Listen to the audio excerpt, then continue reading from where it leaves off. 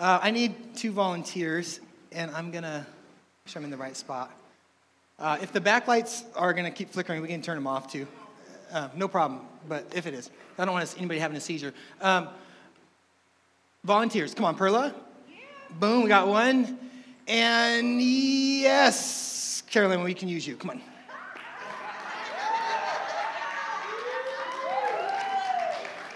How amazing is this?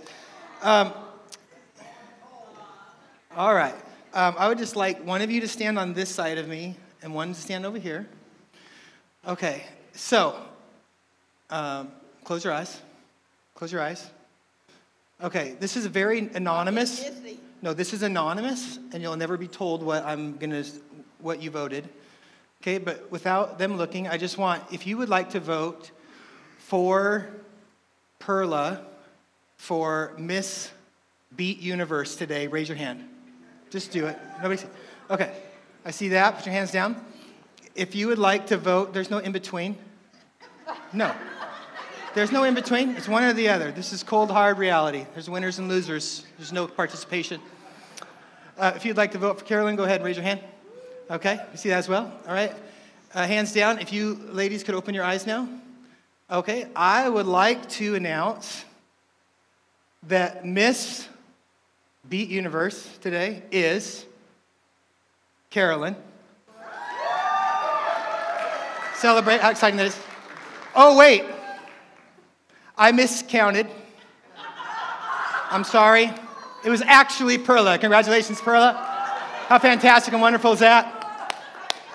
You can sit down. You didn't win. But hey, woo! Okay. All right, stop. Is that awkward? Would that be horrible? Did anybody know I ever watched on TV this last year that actually really happened? With the whole Miss Universe thing? Did people see that? So on TV, but just even live and in person, doesn't that just feel like, oh my gosh, we know it's not even real. This isn't the real award. There's no prizes. There's nothing fantastic. And yet when she won and she lost, everybody's like, oh, why do we have to do this? And then when I take it away from her, everybody's like, but she won. We love her. Can't you just feel the suffering? No. And feel some of the pain? Not Perla's like, I don't care. I just want to keep the crown. Okay, this actually, though, you still can't keep because it's actually not even mine. This is Eliana's. It's got to go back. But thank you. And thank you, Carolyn, for being my guinea pig. Guinea pig. Amen. Again, the guinea pig. Look, there's a terrible thing when somebody is given something and then it's taken away, or when somebody's crowned something and it turns out that they weren't really the queen or the king of that.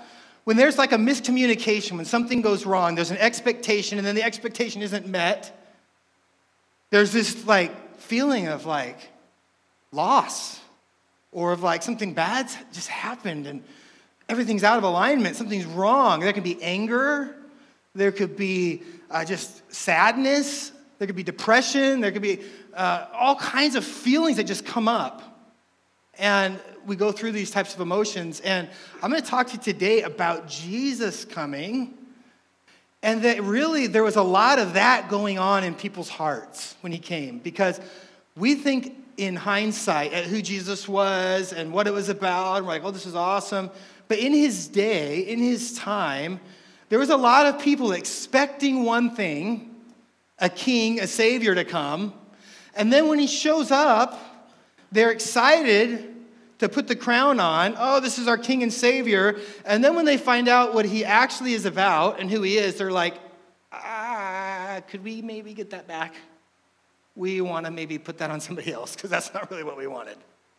And there's this back and forth that really goes on throughout the life of Jesus in the gospel. And I want to talk about why that was, because Christmas is coming up.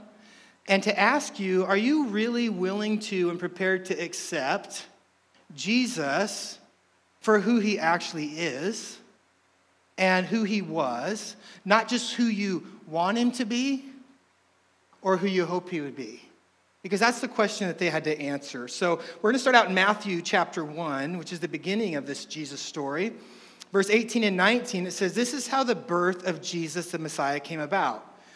His mother Mary was pledged to be married to Joseph, but before they came together, she was found to be pregnant through the Holy Spirit. So this is a virgin pregnancy. She's not had sex with a man. She's just become pregnant. Why? Because God created us out of nothing. He can certainly bring somebody into a place of being pregnant out of nothing. And so he does this.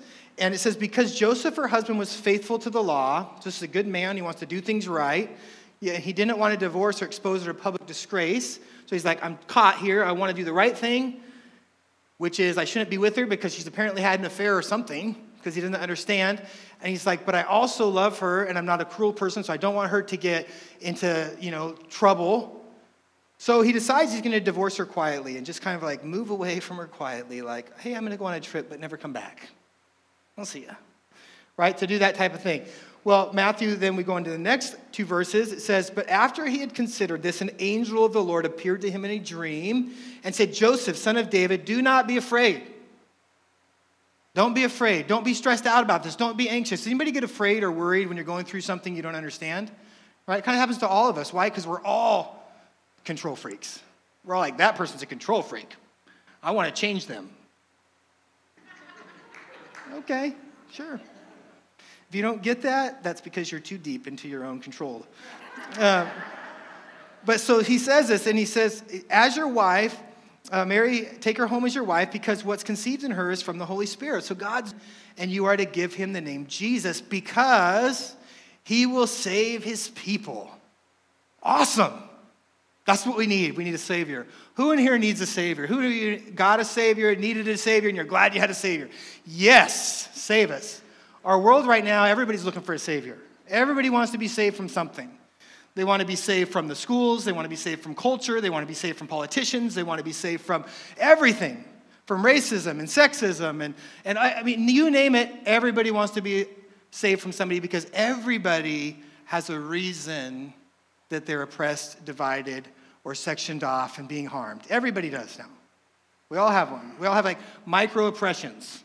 Like there's a miniature oppression somewhere that's oppressing me, which is the worst kind, because if you've ever been like pushed on, that hurts. But if you ever had somebody poke you with something tiny and sharp, that hurts really bad. So micro-oppressions are the worst. But you bothered me. Well, how? If you knew, it's so deep. But we all have a reason to get hurt and offended. And so we all want to be saved. But the rest of the verse is where this crown gets moved over from our expectation of wanting a Savior, because it says, he will save his people from their sins. He will save them from their sins. So they're announcing that Savior's coming. You oppressed people that are being harmed and hurt by everything and everyone else. He's coming to save you. And they're like, yes. And he's like, from yourself. That's the announcement. That's actually literally the announcement. He's coming to save you. And they're talking to people that are actually in literal oppression.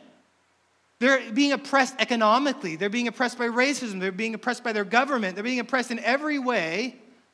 The Romans have taken over. They have no say in things. They're being oppressed. They're being oppressed by their religious leaders. Their religious leaders are taking advantage of them, hurting them, abusing them. They all have been harmed by their supposed pastors. They've been hurt by the church. I mean, they're being hurt by everybody. And so the angel announces, you're going to be saved. And they're like, yes, from yourselves. No. Is he serious? Like, is this what we've been waiting for? For him to come and save us from ourselves? Is this what's going on? Well, this is what happened. And so it goes on. We're going to talk about this. This word save, the actual word is sozo, and it means properly to deliver out of danger and into safety. Oh, I need to be delivered out of danger. I need to be put into safety. And so, but it says it's used principally of God rescuing believers from both the penalty and the power of their sin. So he's pulling us out of harm's way, pulling us out of danger, pulling us away from oppression, but it's not oppression from outward, it's oppression from inward. It's not a danger that's outward, it's a danger that's inward. And he's saying, you know what, there's stuff going on inside of you that even if I calmed all of your circumstances, even if I made the world perfect around you, you're still in trouble. Has anybody ever wished that something in your life would change? And then it changes, and then you still sit there and you feel the same way? Like if I could just have a little bit more money, I wouldn't feel so anxious about money. And then you have money, and then you're anxious because you don't know what to do with your money. right? So I wish I had that problem. You might have that problem someday. And then you feel that. Or, I'm single and I wish I was in a relationship. I wish I could get married. I wish I could find somebody. And then you find somebody, you're like, oh my gosh, I wish I was single. What happened? How did I get into this? And we go through these things, and it's back and forth, and it's forth. And we're like, it's in here that it's happening. It's not out there. That's why I was talking with somebody yesterday, and they went and they visited these different countries, and all these third world countries they'd been to. And one of them that they were in, there's actually a river, a huge, not a stream, a huge river filled with garbage. And there's these crazy, weird creatures that live under the garbage. Like, it's covered with garbage. It floats. And it's filled with weird creatures. There's giant catfish in there that are so big that literally when people are swimming, these giant, freakish catfish will swim underneath, reach up, grab people, and suck them under and eat them. Like a lion catfish. They're on the prowl. They'll get you. Like a crazy place. But went and visited and came back weeping because he said all these kids over there are just living life and loving it. They're swimming in the water, even though some of them don't come home. They're like enjoying life. They're having fun. And the parents and people are enjoying life. And he's like, I'm around people here and they don't even enjoy life. And they have all these things at their disposal. Why? Because it's not an outward oppression that determines this inward fruitfulness and joy. It's something going on inside. So he's coming and he's saying, not that I'm going to ignore you, but I'm actually going to come and save you from something that's internal, and I'm going to help you. And he says that he's going to save them from the penalty and the power of their sin and into, so when you get saved out of something, right, by default you're getting saved into something else, right? Because if I take you out of the water, right, and bring you into the shore, okay, you're going one place or the other. And so they're being saved into something. Well, into what? Well, into God's provision, into his empowerment, in his ability to live differently. That's a spiritual thing that's happened because of missing the mark. There are certain things that we were supposed to have, but we missed the mark, and so we lost them. I'm supposed to have this, and then I didn't do my responsibilities, and they got taken away, right? So if you've had kids, or if you've been a kid, which we all have at least been a kid, right, you've lost something that wasn't fair. I had so many things happen to me when I was a kid and taken away and punished, and not one time was it ever fair, ever. It was never my fault. It was never, ever fair. But I had all these things taken, but you missed the mark. It's the brand of sin. Now check this out. This is, I think, the important part. That emphasizes it's self-originated. This sin emphasizes self-originated, self-empowered. What does our culture love more than anything else? Self-empowerment. Our entire culture runs on self-empowerment. Everything is about self-empowerment. It's number one selling books. It's in all the movies. It's in every cartoon. It's in every self-empowerment. But sin actually, biblically, talks about missing the mark because of a self-empowered nature. It's not originated or empowered by God. It's not of faith or his inward persuasion. It's when I'm saying, I can do this, I can figure out my way, I can make it, and all these things, and I'm self-empowered. I can do it. Pull myself up by my bootstraps. I can make it. I can do it. All these things, and yet it misses the mark because we were never designed to be self-empowered. How do we come into being? How do the first humans come into being? God forms them, he makes them, then he does what? Walks away and leaves them. They're formed, they're made, and he just walks away and leaves them and says, you know what? Empower yourself. He didn't do that. The Bible talks about it. He kneels in, he forms and creates, and then what does he do? He breathes into them. He breathes in and he brings man to life. What is that? He breathes his breath and he breathes his power and he empowers. We're meant to be empowered by God from our very design. From what we literally begin as. We're supposed to actually be empowered by him. So to live outside of his empowerment, regardless of what we accomplish or do, we miss the mark automatically because we miss the intention of why we were made. We were made to live in this relationship with God where we're doing things with him and through his empowerment and his ability as a part of who he is. Matthew 4:17, this is when Jesus first starts his ministry. It says, from that time Jesus began to preach, saying, now, this is the Savior. He's finally gotten old enough to preach, and he's coming out to preach. He's bringing out his first words. Here they come. The one that's going to save us from oppression. And what are his words? Repent. I think we're in the wrong theater. I didn't want to watch this one. I thought we bought a different show. No, repent. We're the ones being oppressed. We're the ones being attacked. We're the ones being held down. We're the ones being harmed. Repent. What's he talking about? For the kingdom of heaven is at hand. Is he serious? You want me, the one that's fighting to try to get my family to survive, trying to move forward, trying to overcome the Romans, trying to do me? Repent. Okay, let's go find a different speaker. This was the wrong guy. Let's get the crown back and move it over. Let's put it on somebody else. We find a new Savior. And we want to find something else. And so this actually is where people got more confused. And we look at this word repent, which is metaneo, and it comes from this. This is what it actually means. To repent is to be changed after being with in our thoughts. So the first part of it, the meta, is to change after being with, and the noia is to think. So what it literally means is for our thinking and the way we perceive and the way we understand to change after being with God. So like that person that went to a third world country, their thinking changed, after being with some people that didn't have and could still find joy. And so to repent is Jesus saying, hey, I want you to change the way you think after being with me. Not just change that you had sin, and not just change that you were going to hell, but now you're going to heaven, but I literally want you to change the way you think. Why? Because what we think, we do. Right? When we think about something, we begin to actually act it out and to live it. And he's saying, I want you to think differently. A whole different kingdom's coming into play. A whole different way of living is coming into play. Well, what's a kingdom? Well, let's look at that. The word kingdom means a realm in which a king sovereignly rules. It's not a nation. It's not a democracy. It's not the US of A. It's not Canada. It's not any of those. It is a kingdom. And a kingdom always has a king. It's a requirement. It's what it has. By definition. So a kingdom automatically has somebody in charge. And then everything trickles from them. Like, this is how I want people to do things. This is how I want you to think. This is how I want things to operate.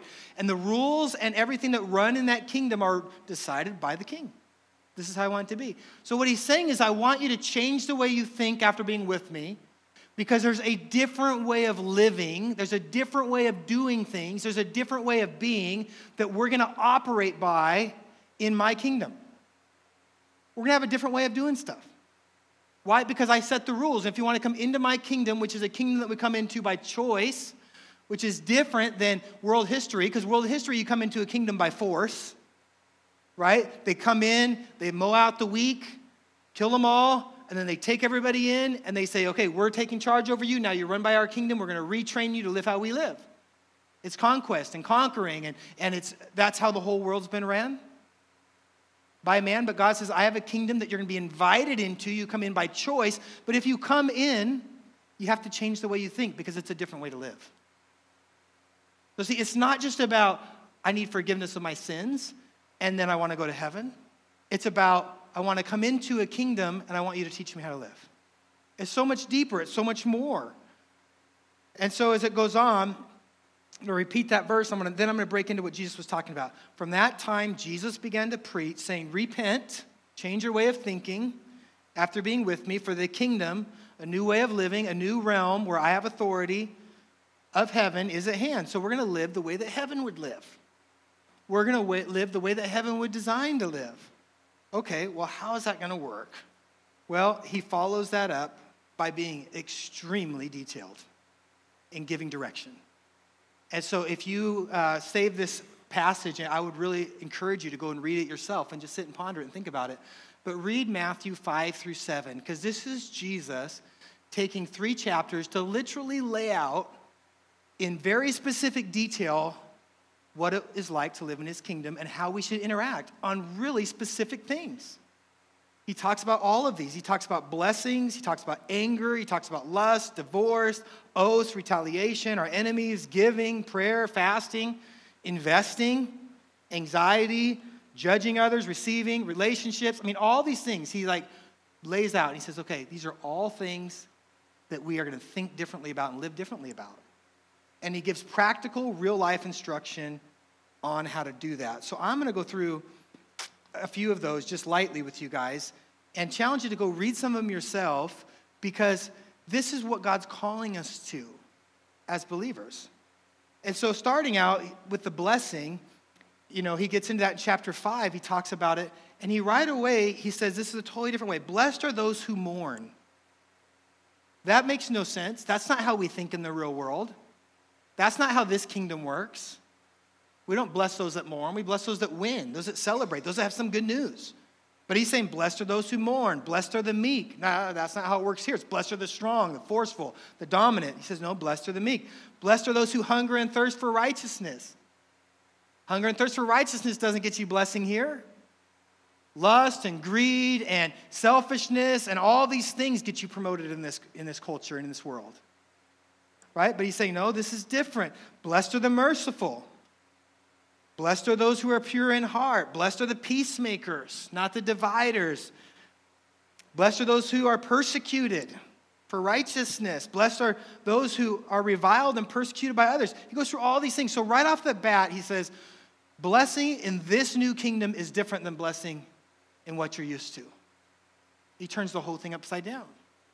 That's very challenging, because their entire culture, just like ours, is moving towards getting away from all of these things. I don't want to mourn. I don't want to make peace. The way to get ahead is I got to make war. I got to beat somebody. I've got to get the advantage. I've got to be over the top. I've got to be stronger than. I can't be weaker than. Well, then he goes on to another topic. And he's talking about being salt and being light. He says you're the salt of the earth, which is about being different. Salt adds something.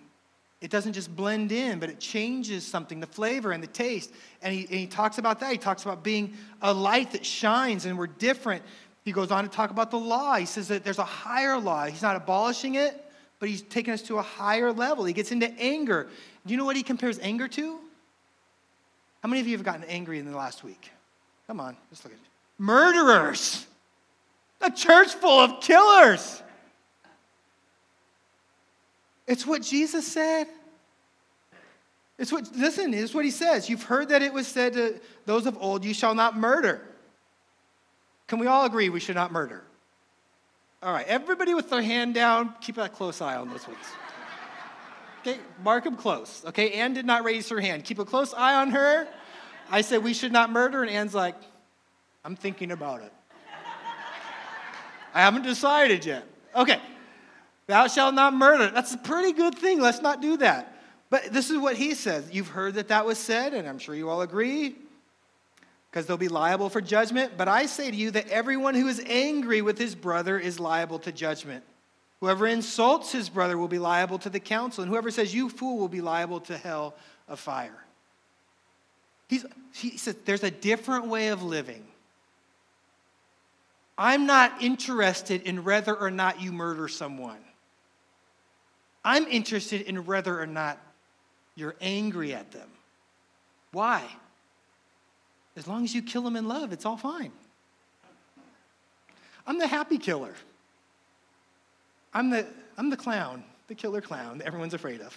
I'll give you a balloon, give you a hug, but you're going to die today.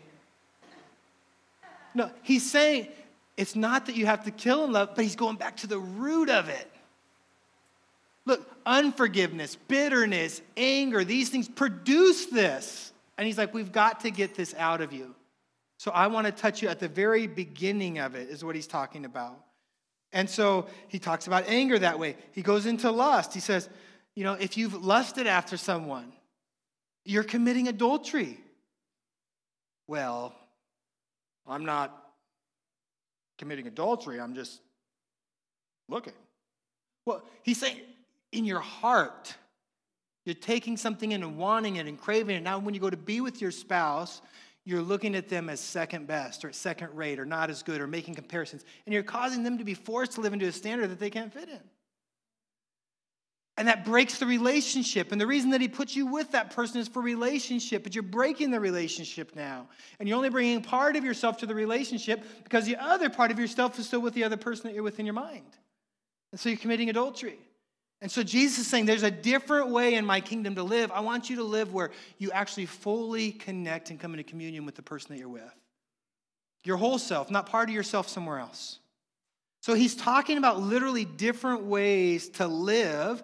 He talks about divorce and not getting divorced. And he talks about, he does make an exception there. People have been in infidelity. They've been sexually immoral. He talks about that because that's such an intimate thing to God. It's a bringing of two people together. But back in that day, they could just write a divorce for any reason, which in our day you can as well, just for any reason. But the point of marriage is that you come into marriage and you realize this is really hard. I need out. And then you go to get out and you realize it's really hard to get out. I'm going to lose half of my money and I'm going to lose this, I'm going to lose that. And my kids are going to have to transfer back and forth, and that the idea is there's a barrier there that makes it hard to get away. Why? Because even the law knows that once you're married, you're probably at some point in the next 30 years going to want out. But that's part of two people coming together and realizing that they weren't just Prince Charming and the princess. There was other things going on. We got to work through it. We go through hard times. And so he talks about that. He talks about oaths, not making them. Why? Because your word should just be good enough. When you say yes, people should believe you. It should be, hey, I promise this time, pinky promise. No, I swear. Right? Because, no, if that person said it, it's true. Just live with integrity, he's talking about. So he's literally walking through all these different aspects of life. Like God, this is the God of the universe. Came down to earth, spends 30 years growing up from a baby so that he can get to the point of speaking a message to the world that's been waiting for a Savior. And he says, first of all, change the way you're thinking. And here's how you're supposed to be living. This is how you do it. Why? So the kingdom of heaven can come in. Well, what's the kingdom of heaven? Well, the Bible tells us clearly, righteousness, peace, and joy in the Holy Ghost, in the Holy Spirit. So when the Holy Spirit empowers you to live this way, the righteous way, God's way, all of a sudden there's peace. All of a sudden there's more joy. And so he said, I'm trying to get you to that place, but to get there, you've got to not just be delivered or even just be forgiven, but you've got to actually start changing what you do, changing how you think, changing how you live. He goes into retaliation. You've heard that it was said, an eye for an eye and a tooth for a tooth. And he said, but I tell you, turn your cheek the other way. Somebody slaps you on this one, turn it the other way. If somebody asks you to take something you feel it's unfair, tell them to take it longer. Tell them to take more. Hey, that's not fair. You took more than your share. But you know what? Let me give you some more if you need it that bad. But bless you. And you're letting them go. None of that seems fair. None of that seems right. But it's what he's talking about. It's what he says. He says to love your enemies. You've heard that it was said, you shall love your neighbor and hate your enemy.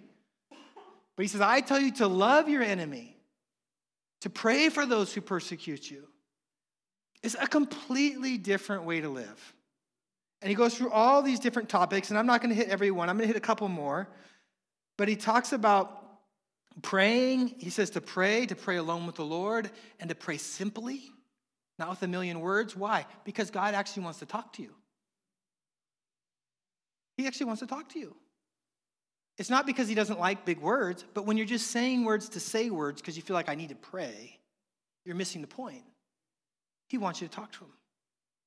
Just talk to him about stuff. Be in relationship with him.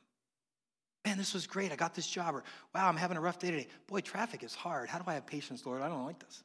Like, it's just a conversation. You're talking to him. You're in a relationship with him.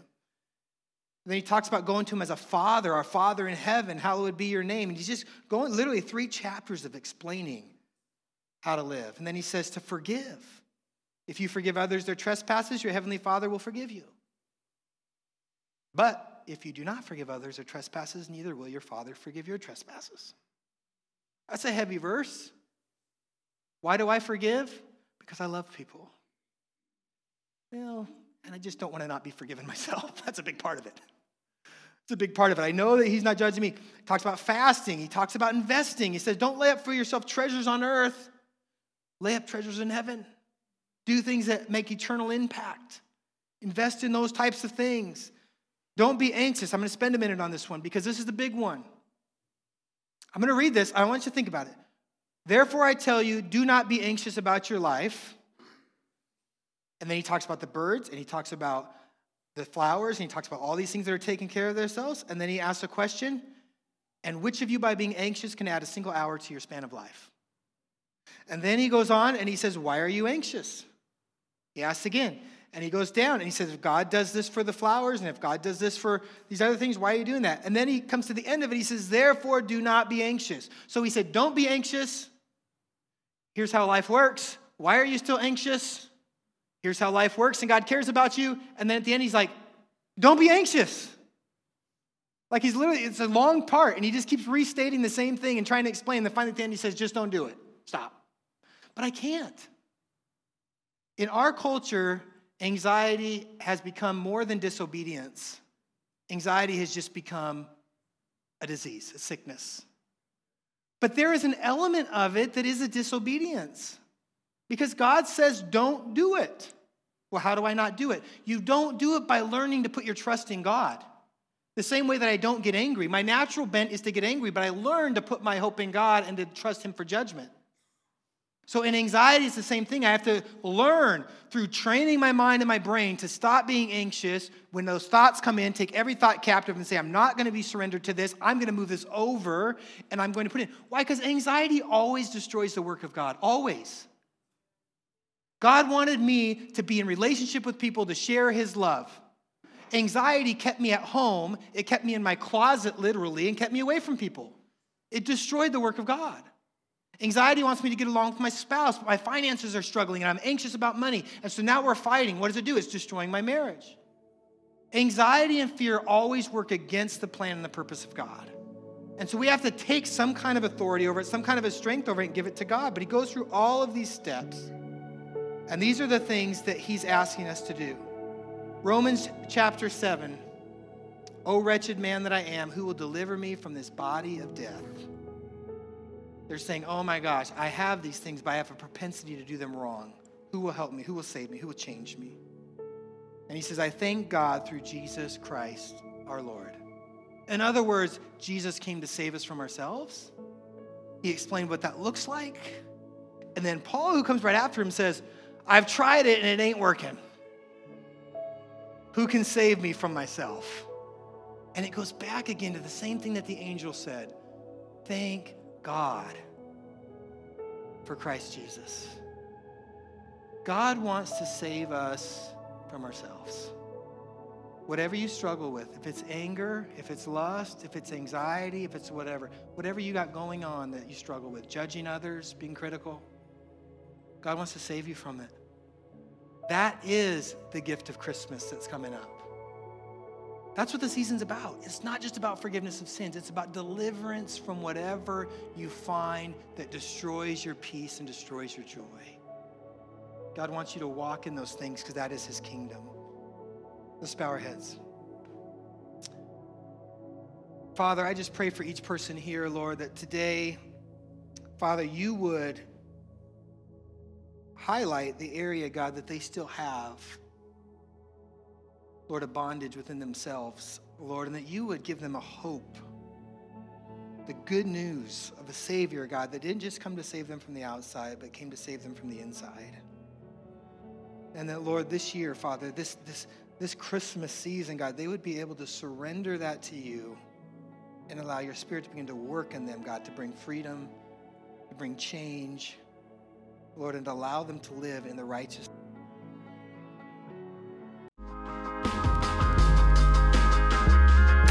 Take the next step and visit www.thebeatchurch.com and get connected with a community committed to applying these truths in their everyday lives. You can also give now to support our messages by visiting www.thebeatchurch.com/give.